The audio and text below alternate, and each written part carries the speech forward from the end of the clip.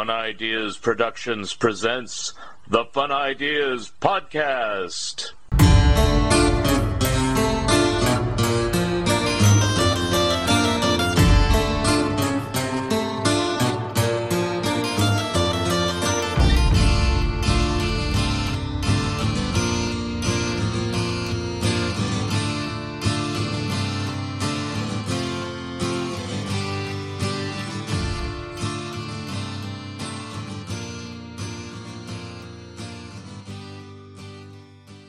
Hi, this is Mark Arnold, and welcome to Fun Ideas Podcast number 163. The Fun Ideas Podcast is brought to you in part by Lee's Comics. Friends, have you tried Lee's Comics? Lee's Comics is better than the leading comic book store.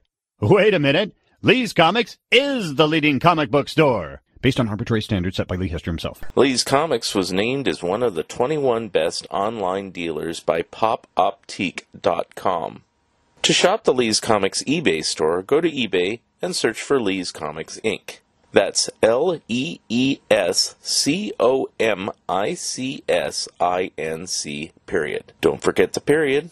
Mention the Fun Ideas Podcast when you order, and you'll receive a free bonus gift. You remember them from your childhood. Casper the Friendly Ghost, Richie Rich, Hot Stuff, Baby Huey, Sad Sack and Little Audrey. You read them in comic books and saw them on television and in the movies. Now you can read about how they and other Harvey comic characters were created in two great books from Mark Arnold and Fun Ideas Productions, The Best of Harveyville Fun Times and The Harvey Comic Companion. Both are available from Amazon. The Companion is also available from Bear Manor Media. They are available in hardcover, paperback, and ebook versions.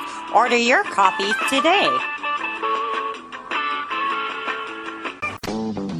Long title, Looking for the Good Times, Examining the Monkey Song One by One, by Michael A. Ventrella and Mark Arnold. A book that examines each song, gives lots of details about each song, and our own personal opinions. You can find this book on Amazon, Barnes & Nobles, and anywhere where good books are being sold. Our webpage is wordpress.monkeys.com, where you can see many of the songs and give your own opinions of them. And we will be discussing this more on Zilch. Christmas time is here, and Alvin and the Chipmunks are here again. In 1958, a down-on-his-luck songwriter with an unlikely name of Ross Bagdasarian plunged the last of his family's savings on a multi-speed tape recorded and created the Witch Doctor and Alvin and the Chipmunks.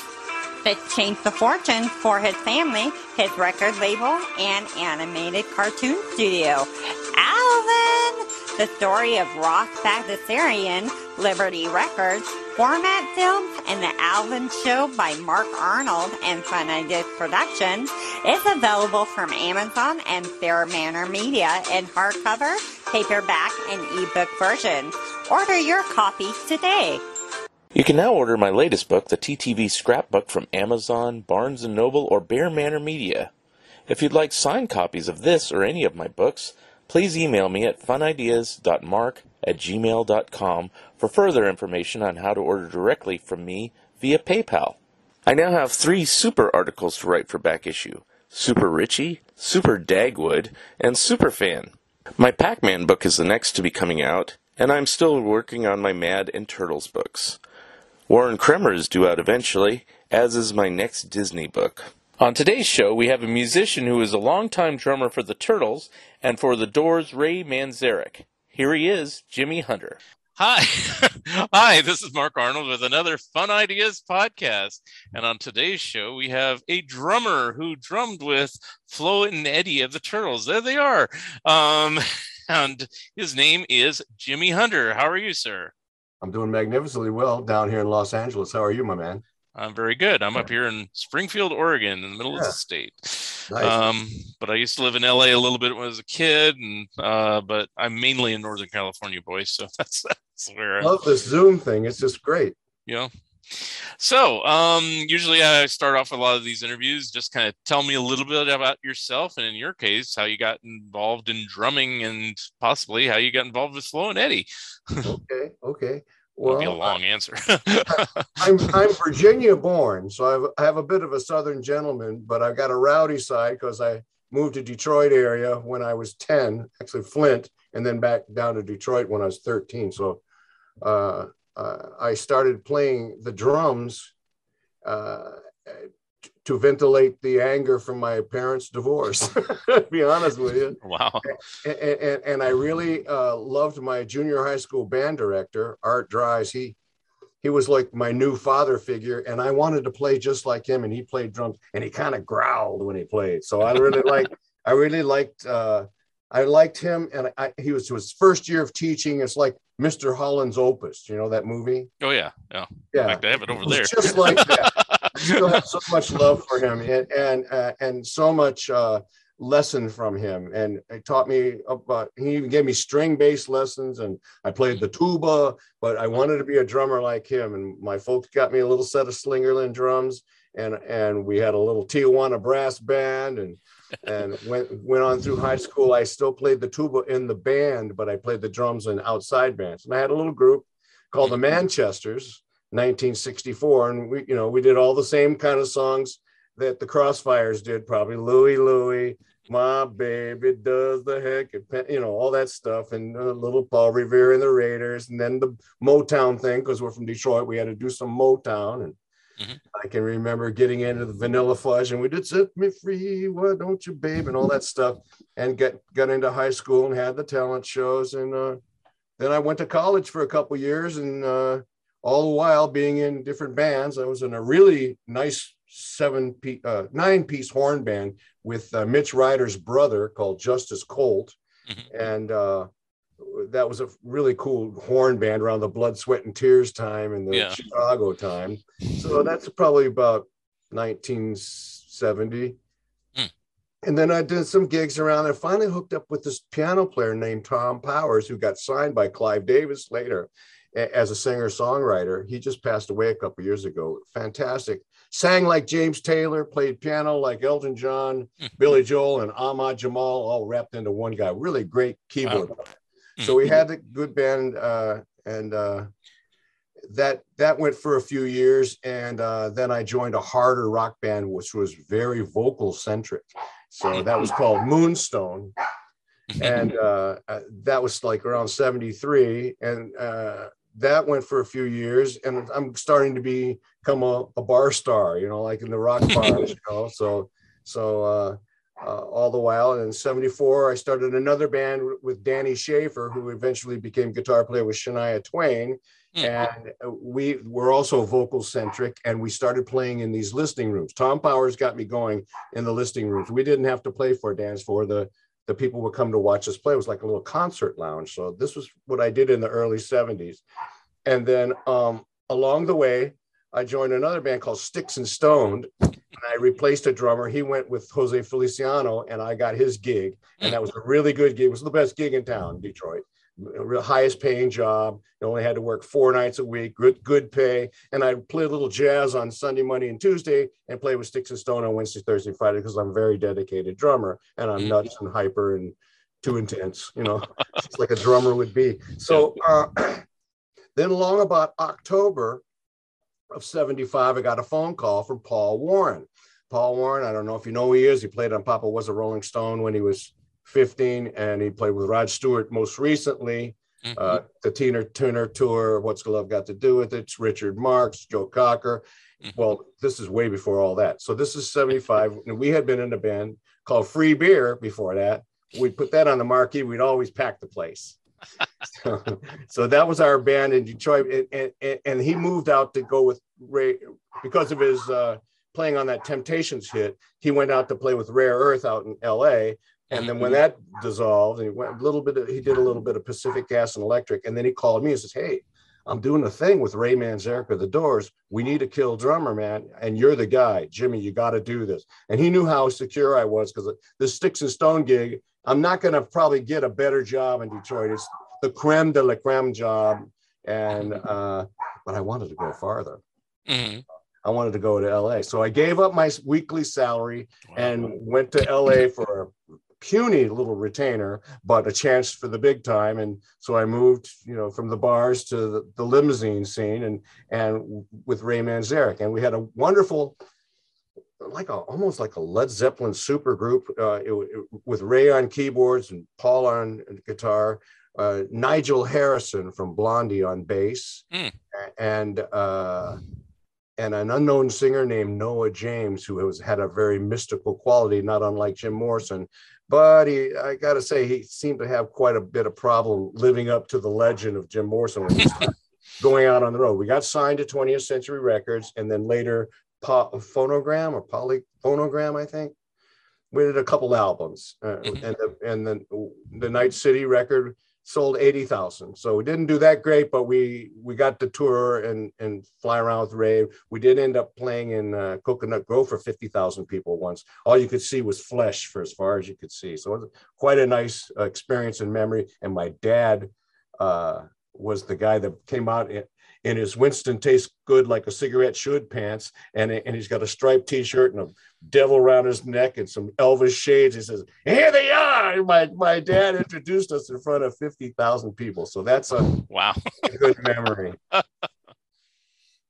Those are when your family has a little something to do with your best moments of your career, it never leaves you, Good memories. I remember with Night City, we played at a big place, our arena, Cobo Hall.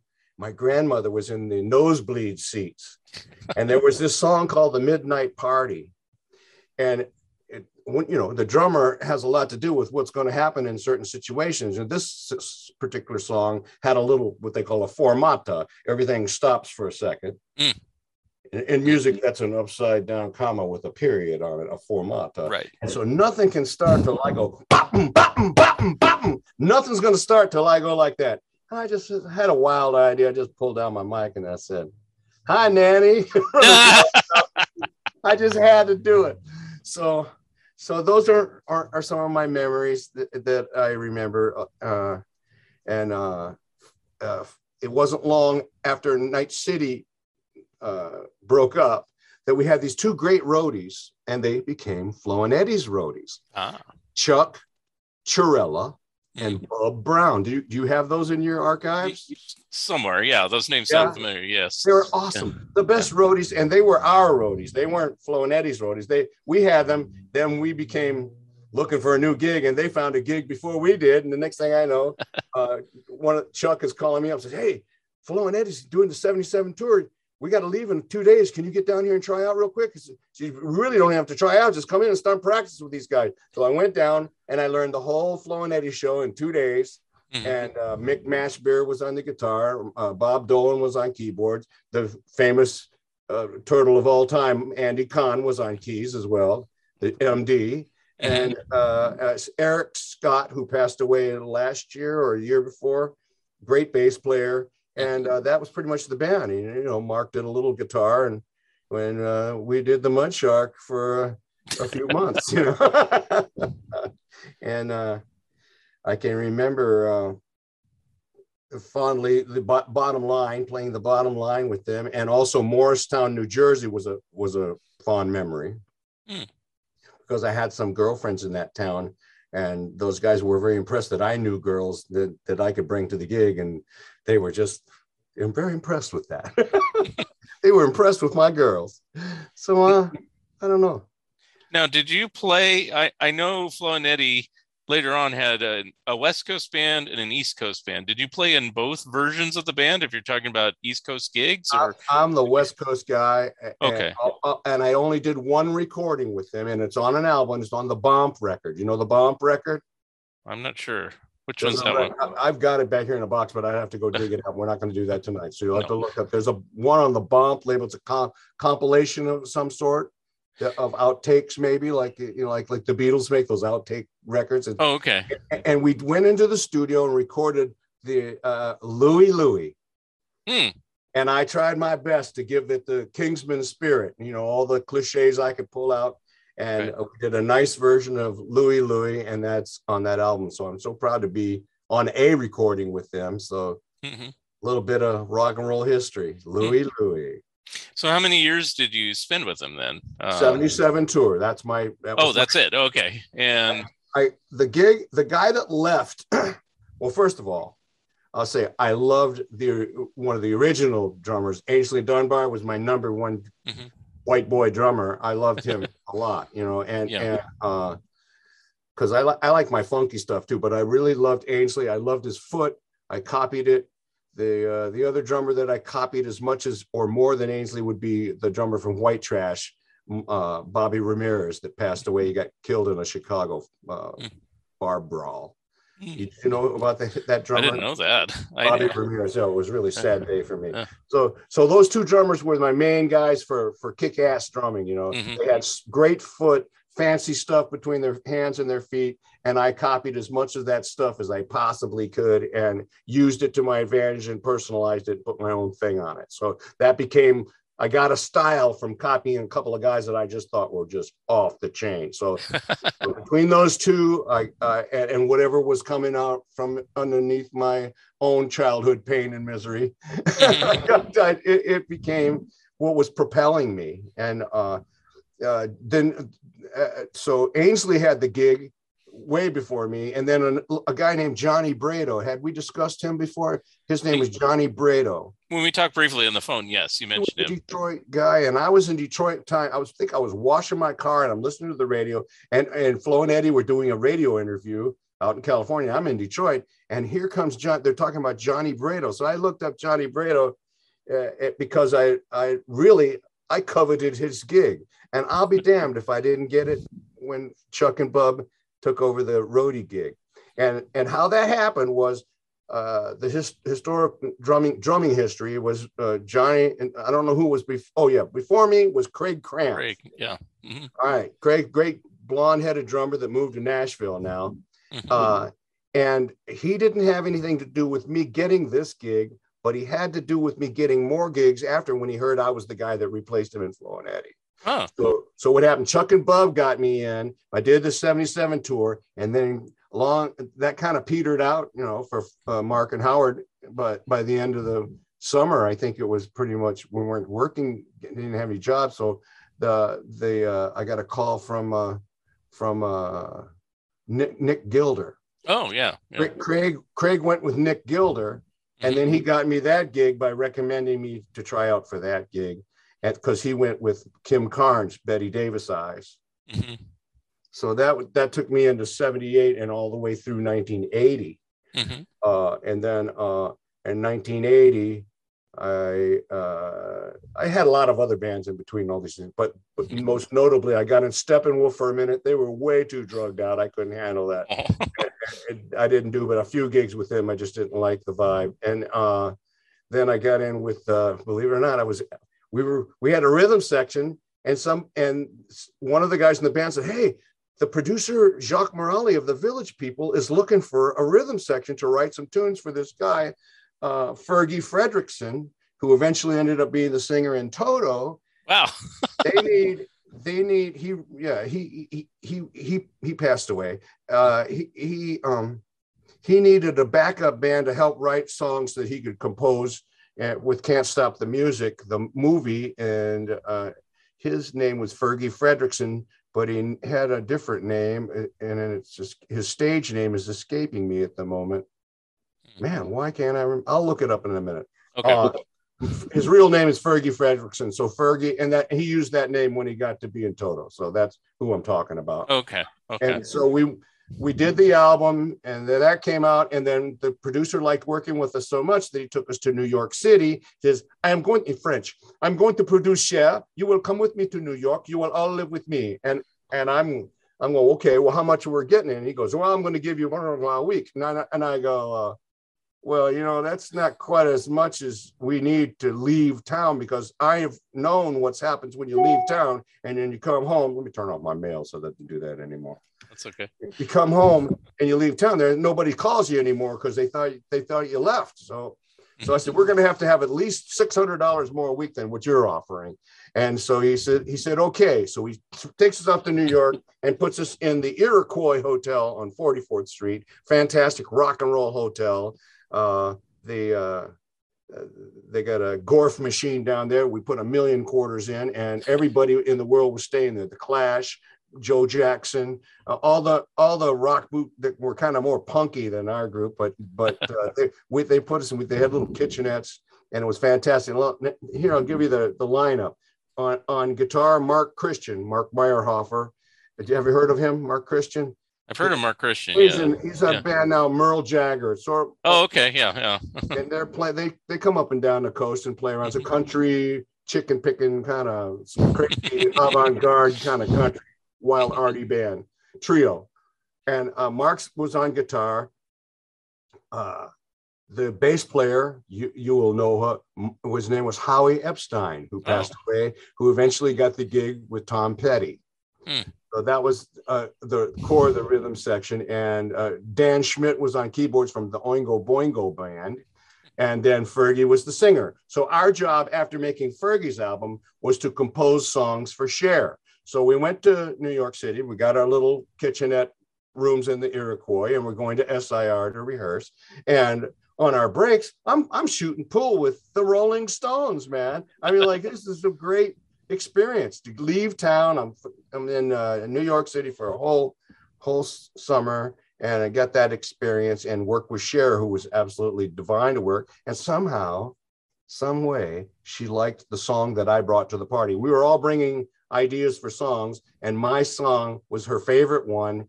And it was lucky for me because one weekend they came back and Jacques said, "I will no longer produce Cher. We have broken our engagement." He took her to Fire Island for the weekend, got in an argument with her over some sort of creative differences or whatever. And we were having great rehearsals because she's like a really pro. Probably Cher and Flo and Eddie were the two top people to ever rehearse with that I ever rehearsed. Very, very professional. They made your errors feel like fun. They made their errors feel like fun. They just made the thing a party, and it was just fun. And everybody tried hard because they treated you so nice. So I want to say that about Mark and Howard while we're primarily discussing them. So we ended up bringing in an unknown singer, but remember, Cher liked my song. This is 1980. In 83, she took my song and recorded it on the I Paralyze album. And then it ended up just a couple years ago on The Very Best of Cher. So now I got myself a double platinum record back there on the wall. Got it. Okay. So that's how that story. Ironically, I just bought The Very Best of Cher recently. What was that? I just bought that collection recently. I didn't own it, and I said, "Hey, this one has a little of everything since Sonny and Cher and everything." And I said, "I'll buy this one." So yes, right. I was familiar with the track because it's on there. Well, you helped it go double platinum. All right. Thank you. But think about it, 42 years, that's a long time to wait for something, for an accolade like that. Right. Well, the original album didn't do that well at the time, if I remember correctly. I mean, Cher's had this odd career where she'll do really well and then flop for a while, and then she'll do really well again, and then flop for a while. I think that was the formula for why she wanted to go with the Village People thing. She probably knew she had a huge gay following, and he had the hugest gay group. So she thought maybe she'd pick up on his fan base and have a big mega hit, but they didn't get along somehow, and I don't know. So I don't know what happened at that point. So. All right. Well, you said a mouthful there, so I probably just got to ask you different people and different things. So let's start off with like Ray Manzarek. What was he like to work with, and what was he like as a person? I mean, obviously he's not around anymore, and most people just know him from the Doors. So I mean, at this point, what was he like in the time you were working with him? Well, he died of bile duct cancer. He picked me up at the airport in October of 1975, and I think Ray just loved Hollywood. He loved to show people around, and he was a very generous man. And he picked me up on an old Citroen, a French car. Yeah. And, here's me. I'm coming off my little Detroit gig. I've been to Vegas once, been to Florida a couple times, and that was about it. And here's, Los Angeles, just like I pictured it, Here we go. Down the Hollywood Boulevard, there's Grauman's Chinese Theater. He took me on. Here's a look of, this is where George Harrison wrote the song. There's a fog upon LA. Oh yeah. Blue Jay Way. Way. You ever been to Blue Jay Way? I've been past it. I've been in that low. If you come down here, Laurel Okay. let me take you up there. Okay.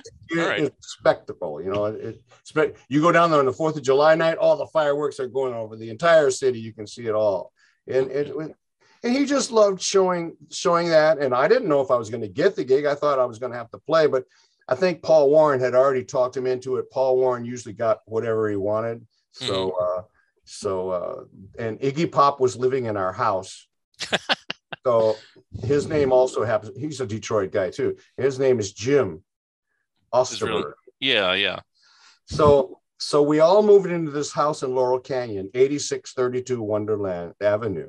It has a ring to it. I even wrote a song called that one time. So Ray put us in there, and Danny Sugarman had, of course, the best room because he was managing the band.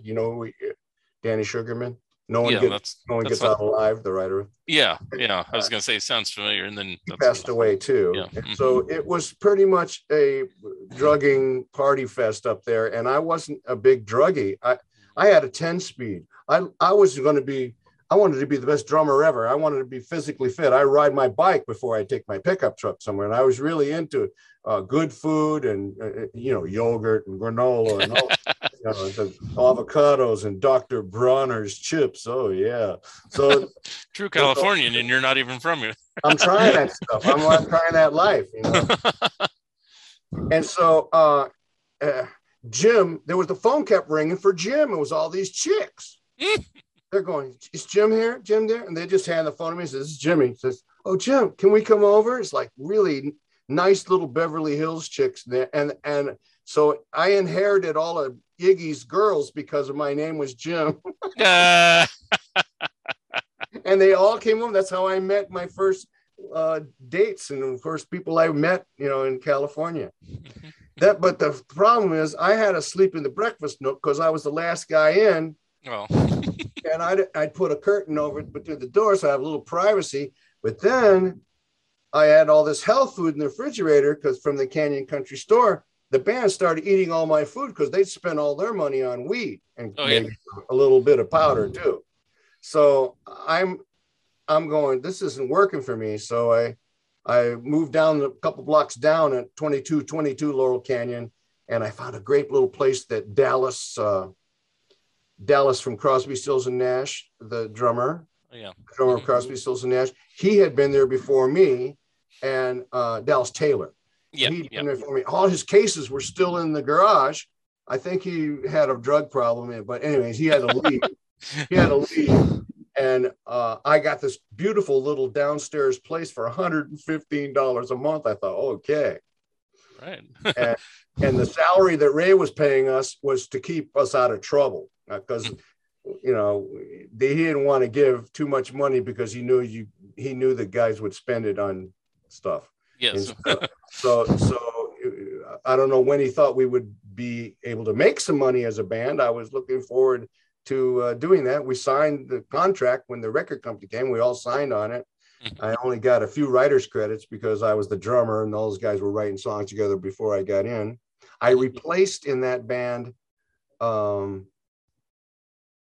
Steve Miller. He went with Steve Miller. Oh God. I don't know who's in Steve Miller's band off the top of my head. Well, so the drummer that he's only on one cut of the album because he recorded it before I got there, and then I recorded the rest of the album. And he Gary Malabar. Oh, cool. Have you heard the name? He's also the producer of Steve Miller on many albums. And anyways, Gary didn't want to stick with Ray. He was feeling to go to San Francisco and get involved with Steve Miller. So that's how that went. And then that lasted for 2 or 3 years before I joined the Flo and Eddie band at 77. Did you stay in touch with Ray and stuff like that later on and stuff? Yeah, like he that? played at my 50th birthday party. We stayed in touch. Ray knew I had a recording studio, and he always wanted me to remix the Night City album, but we could never find the tapes. We searched high and low. He was always after me to find the tapes. And I failed at that. And then I finally got a hold of the producer who produced one of his big thing was that song Chevy Van and I Am Woman by Helen Reddy. He ended up producing the Night City album. Jay Center was his name. He's now a tennis player in Florida. And I called him up. He's a very nice guy. I didn't get to know him much when we were doing it. I was all into my own little world, you know. And then we became actually better acquainted later in life. And he finally told me that he believes that the Night City tapes were burned in the MCA fire a few years ago. Have you heard about this fire? Yeah, yes. Okay. And I bet a lot of people's masters are gone because of this fire. There's a big long list on like a Wikipedia page that lists all the artists, and I go, and only a few, certain artists that like had total control of their own destinies, as it were. It's usually the really big artists, escaped out of it because they bought their own masters and stuff and put them in some other vault prior to the fire. So we ran through my drumming career pretty much. By 86, I wanted to be out of drumming. I was 36 years old. Not out of drumming. I just didn't want it to be my entire thing. And it was a young man's game and drumming, And so I had a chunk of money from the Village People days, because when we went to New York, I negotiated that salary from that guy, and I came home with a chunk of change. And at that time, they had this thing called the money market account. And I was getting 19% on my money. Wow. And it was growing and growing. So I found myself a little house in Hollywood, a 2-bedroom California bungalow. I ended up painting the roof blue. It had a little guest house. I rented out both the house and the guest house and still stayed in my duplex up the street because the rent was only $275 there, and it made the payments for a couple of years. Then I finally moved in the house and started a studio in 86. And I out in the guest house. So I called it Cazador, which is my name in Spanish. And snap your fingers, I produced 5,000 songs since 1986, and I have them all on one hard drive to prove it. Wow. And then more, when you get to be retired age, I'm 71 now, so at 65, I started writing more songs and singing my own songs and that. So I've done over 100 songs in retirement in my catalog, so I'm trying to find music supervisors to possibly take a few of my songs and put them on TV or movies. No one wants to see some old fart come out and sing his songs, but they might like what I've done on recording. So I'm hoping. That's cool. And I think the songs are good. See for yourself, jimbojams.com, JIMBOJAMZ.com. And that's where my catalog is. And my most recent is 10 songs that I sing in Spanish. I have the beautiful Erminia Molina is my vocal coach. She's sitting over here. Hello. Sí, señorita. And they've come out really good. So if you want to hit the Latin page sometime, you'll see for yourself. I really enjoyed this year. To have done 10 songs since the first of the year is an amazing amount. And I've done a couple other songs plus that this year. Did 30 songs last year. So I've really surfaced as a songwriter, singer, artist, recording artist, producer guy that has his own studio. That's pretty much how I'm doing my grazing years. Now, you stuck with the drums all during that time. Did you continue to stick with the tuba, or did you dump all the other instruments? I only played my tuba at my 25-year class reunion, and I sucked. I had no embouchure, but we still did, we still did the America Beautiful Carmen Dragon arrangement, and I barely got through it. Wow. And then on your current life as a recording artist and things like that, do you play the drums on that, or you just kind of... I play everything but guitar and saxophone on that. Very cool. Okay. I often bring in guitar players. Since COVID, I haven't had a whole lot of people over, but that should be changing. And I got a full, about 30 country rock songs, some R&B, what I call blue-eyed soul, BESM, blue-eyed soul man. Some spiritual songs and the Latin songs, and then blues rock. I do all those genres equally interested. I'm interested in all of them. Very cool. And I'd like to dabble in all of them and be true to all of them. Mm-hmm. And according to her, I have a Argentine accent. I don't sound like I'm from Mexico. Maybe a little Cuban, maybe a little, is it Argentine? South America. South American, she says. Well, Argentina's in South America, so yeah. All right. Well, gonna ask a couple more things on Flo and Eddie. So you did the tour, you said, in that 1 year, 77. Did you basically go all over the place? Were you stuck in a certain spot, say like Vegas? We flew out there and then took the bus to different places. I said that the gigs I do remember really hard were the really successful night at the Bottom Line, and there was My Father's Place on Long Island, which was a big concert bar. Billy Joel's played there, and everybody's played there. It's My Father's Place, and then down to Morristown. I remember those 3 gigs. I remember on the West Coast, the Golden Bear was a fantastic gig, and also we did a thing at the Shrine Auditorium with John Sebastian and Tiny Tim. Wow. It was like I think that's right before those guys started doing that oldies shows for a while. That's where that gig right there spawned that tendency of them getting together with Love and Spoonful and that kind of thing. Right. That was the gig that did that, and I left the band shortly after that. So, okay. Now, when you were doing the act, was it mainly Turtle songs, or mainly Flo and Eddie, or a little of everything? They did some of the Zappa stuff and all Zappa the hits. Eleanor, So Happy Together. Mm-hmm. You would probably call the titles off. So yeah, we did that one too. Yeah, You Baby, It Ate Me, Babe. You Showed Me. And I tried to stay true to the record, but still bring a little of my own zeal and enthusiasm into it. And they appreciated me. I can remember them introducing me the Golden Bear. I took my 10-speed down in my pickup truck because I wanted to ride down on the beach down on that 10-speed. And they go, and our drummer, the Metamucil King, Jimmy Hunter. That was their nickname for me that week. I go, oh, Lord. But I love those guys. I loved them before I knew them. Mm-hmm. Loved them after I met them. My dad loved them. My dad talked about them before he died a lot. You know, that was a part of his California experience when he came out to visit me. So those are some golden years, some golden days and diamond nights. Now, did you do the typical comedy shtick between songs and things like that? Yeah, okay. And I'm a good show drummer, so I could throw in all the razzmatazz and the sound effects and stuff like that, and all the kicks and booms. And I always ask people this, you know, it's because like circus drumming, man. Right. For the circus. I always ask. They had the shark.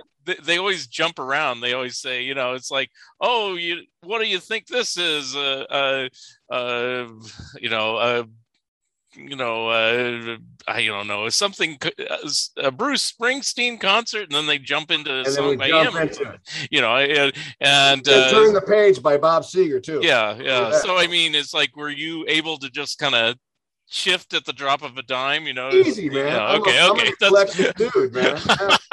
Because I always ask people that, because when we interviewed Andy Kahn, say, I had to be ready. It's like if they introduced me as the Monkees, I had to do a little Daydream Believer and and stuff like that. He's awesome at that stuff. He's really good. Yeah.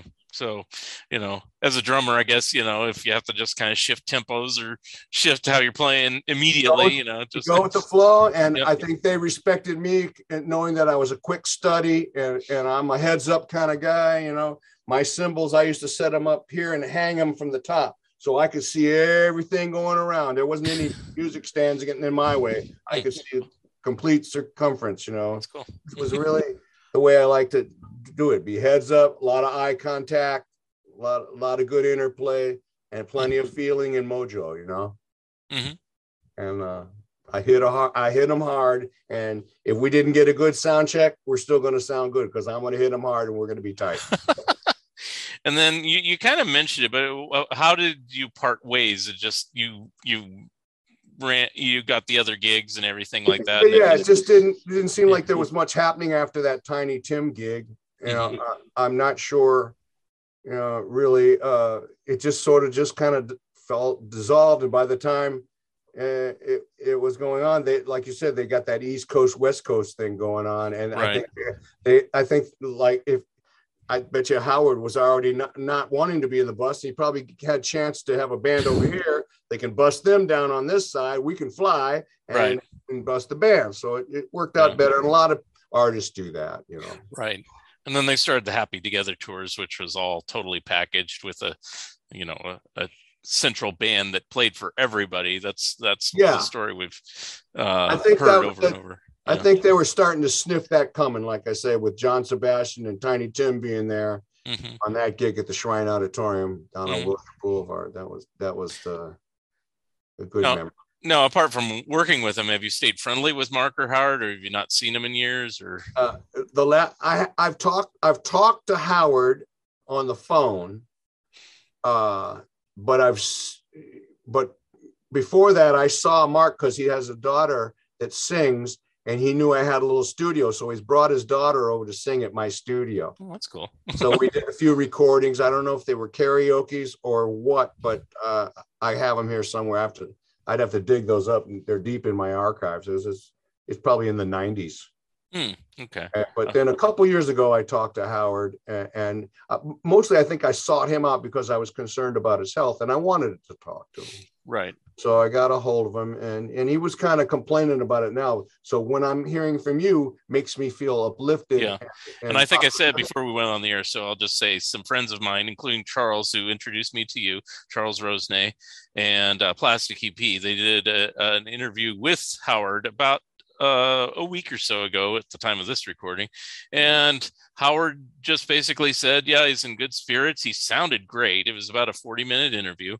He just said he got tired of doing the tour. He said, that the tour bus to him was like a rolling outhouse. That was his words. So he said he didn't mind being on stage. He loved the performance. He just didn't like getting there.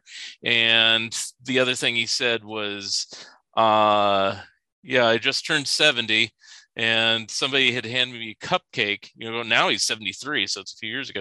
He handed him a cupcake with a 7 and a 0 on it, and he says, I'm too old to be doing this. So that's his opinion. I mean, it's like, McCartney's still doing it, and he's almost 80, so, it's like, but, you can't fault him for, wanting to have a few years to himself, so it's a funny situation because they might not have the big enough gigs to where they could get flown and get into the first class room. Any kind of a budget situation's got to be fatiguing on an old part like me or him. I was thinking while you were talking that Ray and the Turtles had the same accountant. As a memory. You spawned a memory. Bernstein Fox in Century City on Avenue of the Stars. So I used to go pick up my little puny paycheck from Ray every week when I first got here. And then I guess I had to go get paid for Flo and Eddie from that same place. And the secretary, her name was Maggie, I became my girlfriend. And then it didn't last that long. And then it wasn't long that I found out Howard's going with Maggie now. So we have an old girlfriend in common. Wow. I found out over the years. So that was she was a great lady. So I was glad that he ended up with somebody nice. I think he's married now to somebody, but I don't know. Yeah, he's been married a number of times. I don't remember. It's all in his book. He did an autobiography. He moved to Missouri, I think.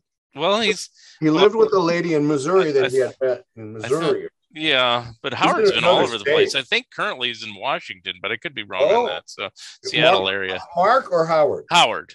Yeah, I think Mark is, you're right, Missouri. But I think Howard's in Seattle now, Washington. I thought Howard was in Palm Springs. Yeah, well, I could be wrong on that because they didn't say in the interview, so maybe he's moved again. I don't know.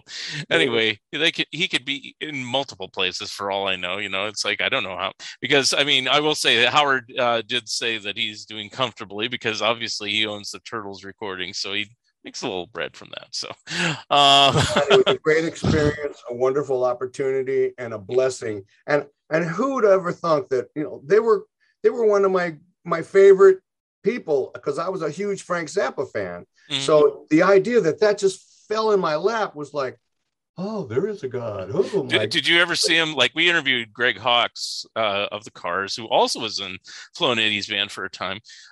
He actually saw Flo and Eddie the first time going to a Zappa concert. So did you ever see Flo and Eddie playing with them? Yeah, I saw him with Zappa at Cobo Hall. All right. I also toured with Greg when I was with Nick Gilder. We were the warm-up band on the Candy O tour. Oh, okay. So it's all intertwined. I know all those guys. Yeah, David Robinson. And... Well, another intertwining, I don't know if you've ever seen the Turtles documentary that was made in the 90s, interviewed everyone, but they actually interviewed Ray Manzarek on that one. And he was, if you ever catch it, it's on YouTube so you can see it, or it's on Rhino Home Video. But they interviewed Ray and he was saying, yeah, the Turtles would come out with matching suits, and us, meaning future Doors, we were Rick and the Ravens, we came out with matching suits too, Okay. And so they all got their start in all these little small LA clubs and everything. Sunset Boulevard was flourishing during the summer of love. So they all knew each other, just like you seem to know everyone too. Ray, I'll tell you about Ray, man. There's a little piece of Ray that loved keeping the idea that Jim just might be alive. He never would allude. Yeah, he never would say, no, you never know, Jim. You never know what Jim's capable of. He's a man of mystery. So yep. I saw so many. I've seen him say that in interviews. So yeah. I could see that. Yeah. kind of gets a twinkle in his eye, and it gets him a little turned on to think that maybe he could get you to think that maybe there's a chance that one of the greatest rock stars of all time hiding somewhere, just being anonymous, waiting for that one moment, sipping wine in France. Couple other things. So you mentioned Nick Gilder a couple times. So what's he like? You know what? I think he's a lot better singer than people realize. That cat can sing like Robert Plant. He's got a higher range than Robert Plant. He's got plenty loud when he wants it. I played on 2 albums for them, by the way, Body Talk Music and Rock America. If you ever get a chance to hear Rock America, I really let my Keith Moon out on that one. I'm really rocking out good on that. It's probably me and my peak of my recording prowess, and I'm slamming them good. I got a big old set of Slingerlands with mega toms, and my first endorsement kit, and I'm feeling pretty good on the top of the world. After Flo and Eddie, I had a nice surge by being able to play those tours with the Cars and Nick, and we used to rehearse in his garage out in the valley and party with the family. Good guy. I still am his friend on Facebook. I follow his gig. He's still gigging up there in Vancouver, and his parents are English, and they went to Canada, I think, and he ended up down there, had that hit. Did you know that he wrote "I Am the Warrior" with Patti Smythe? No, I am the warrior. I know the song. Yeah. I didn't know. Okay. Song, Well, I'm sure he wrote other songs than Hot Child. One hit. Yeah. That's an unknown thing. People don't know that he wrote that hit too. And he's a good songwriter and a serious songwriter. And I don't know what became of Jim McCullough, who was not the Paul McCartney Jim McCullough. Okay, I was thinking Nick Gilder Jim McCullough is up there in Vancouver somewhere too. I never heard from him after he left town. So, but I had good relationships with these guys, and that bass player's name is Eric. He just passed away a couple of years ago, and the keyboard player lives in Texas, and we stay in touch a little bit. So I'm in touch with these guys. I'm pretty close to many of my bandmates. There's not too many of us that don't speak to each other for one reason or another. That shit happens, and sometimes it comes around. We start getting a heart for our good old days. Say, hey man, let's let this stuff go. Right. Yeah, I didn't speak to Paul Warren for a year, but now we talk to every day on Facebook. So yeah, I'm sending him stuff. He's sending me stuff. Yeah. Well, it's But not good to keep grudges. I know people do, or they just say, I don't want to have anything to do with them or whatever, It's like, my number one salute is to Paul Warren, because Yeah. he's the one that brought me out here, and he's Mhm. probably, to me, one of the greatest rock guitar players alive. And Mhm. he rivals Stevie Ray Vaughan, Eric Clapton, any of the great bluesmen, and he's really, really, really got the blues. You want to hear a guy that's really got the blues? Listen to him play a solo. He can do it in one take. You don't need a second take with Paul Warren. Mhm. And he's on much of my albums. If you go to that Jimbo Jam site that I talked about earlier, he's on Right. many of the solos on there. Just mentioning Cher again. So, do you interact with her ever, or is it just that one time? And then, never, of course, never. the royalties. Lovely lady. Yeah. Lovely lady. I enjoyed her rehearsing. She was sweet as pie, no ego trip, and easy to rehearse with. Okay. And then I noticed on your website, and you haven't talked about this yet, you had a couple of TV appearances in your career as an actor of sorts. So I see Love Boat, a Memorex commercial, an Operation Petticoat, and an Escape from Alcatraz. It's a movie, though. I'm the drummer. Talk about those. I'm the drummer in Escape from Alcatraz with Clint Eastwood, and it was a cool thing. But I had to get my long hair cut off for that one, and they put you in the blue jeans and the, the work shirts to have a prison outfit. Now, what's the scene you're in? I mean, I've seen that movie a zillion times. All right, I'm in the scene. Yeah, don't blink. I'm in the scene where I'm carrying an accordion case, which could be maybe a drum case, but they gave me a case to carry as they're shuffling us all in from one place to another in the prison. Yeah. And in the case is the electric fan that Clint Eastwood makes the drill out of. Yeah. They start putting the paper mache up as they were doing so. I'm the one that carried the tool in there. And there's a scene of when we're playing, I got the D Block Blues, and something like that, like a little prison band. So we had a whole bunch of musicians. And the other shows was Love Boat with Bob Cummings and Shelley Fabre, and Operation Petticoat with Vern, the guy that plays Vern. Right. He was on that with the Pink Submarine. And then I'm also the drummer on the Memorex commercial where the wind blows. No, that's not when the wind blows the guy's hair back. It's when the guy hits the high note and breaks the glass. Oh yeah, okay. I'm in that commercial. There's a few different ones. I remember. A bit of trivia on that. The singer on that commercial was the Eye of the Tiger guy. Oh, Survivor. Yeah.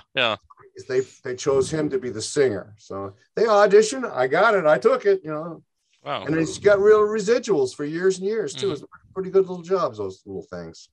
So the Love Boat and the Operation Petticoat, were those? What did you do there again? I played drums on camera. On camera, okay. So you didn't have any speaking lines. You were just No. That's weird. Another good one I have, and I still get residuals for that, is I played the beatnik bongo player in Heartbeat, the Jack Kerouac movie. Yeah. With Steve Spacek and Nick Nolte. Yeah. I'm back there in the coffee house. Beat cool. Do you know what season of Love Boat it is? Because I have some on DVD. So it's look up Shelley Fabre and. Okay, I'll have to write that down. I think I have that episode. Yeah, because I think the first 4 seasons have come out on DVD, and so. I was a handsome devil. Okay, I gotta look this up. This is great. Bob Cummings. Okay. And I'm in a tuxedo in that one. I don't know where I would see Operation Petticoat again. I watched it when it was originally on with John Astin, the TV show. Yeah, but I was a kid. So, that's the one with that guy Vern that plays Vern. Yeah, and I don't even remember him on that show. When you said that, I go, he was on that show. Wow, I'd like to see it again. But yeah, I think it was only like for a season and a half or something. But I watched because I like the Addams Family and I love John Astin, still do. And so that's why I was like, what do you do on there anyway? So behind me is the actual bass drum head from 1977. I took a picture of it, put it on behind my screen. For you today. That's really cool. And you say you know the artist. I don't know who I know the artist is listed on, because I think it's on their Moving Targets album. It's also that same image is printed on the inner sleeve of the LP. So if you pull out the LP, there it is on the paper inner sleeve. So and I pretty sure that they gave an artist credit, but I can't remember who it is off the top of my head. So I'll probably have to email you after we're off the show. Everybody else who owns the album, just look it up. It's probably in the album. Let's see what else. Can I ask you a question? Sure, of course. How did you get so fixed on Mark and Howard, or are you doing these kinds of things for other groups too? Well, I'm a big fan of just like rock and roll 60s to 80s music anyway. Over the years, besides becoming a huge Beatles fan, I get, Rolling Stones, Kinks, everybody else and everything. Love them. And I became a Turtles fan basically, and because I was looking in like a little bin, and I knew the song "Happy Together," and there was like a bin that had little cassette tapes for like $1 or something, one of those old record stores like Musicland or whatever. And so I bought it. I said, 20 hits, $1, that sounds pretty good. Even if it's trash, at least I can hear "Happy Together" because I knew that song. I didn't know any of the other songs by name, so I played it and I go, hey, this is pretty good. And then I found out like Rhino Records was like reissuing all the various albums and stuff like that. So I started snapping them up as they put them out. And I go, these guys are good. Why weren't they successful? And I didn't put great career, man. I didn't put 2 and 2 together until later. I actually knew of Flo and Eddie before I knew of the Turtles. Because I heard they smoked a joint in the White House with Trisha Nixon. That's where you first heard of it. Yeah, no, the comedian Martin Mull.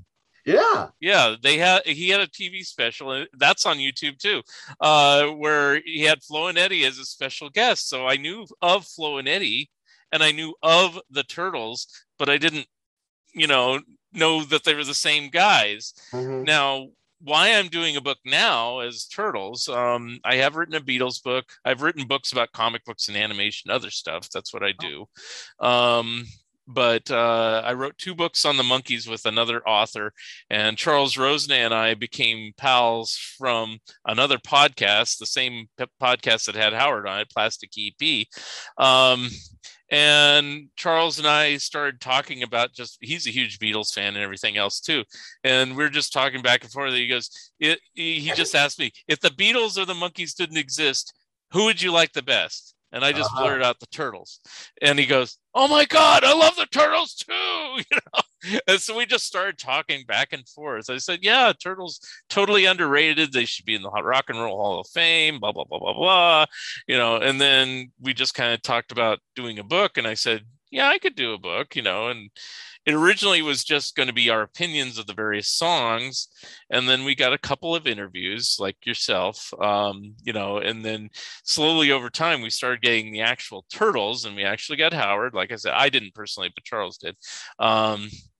We got Jim Barbeta, who was Johnny Barbeta, excuse me, who was the drummer during their peak years. And who else do we interview? Chip Douglas. Did you get Rick Mashbeer?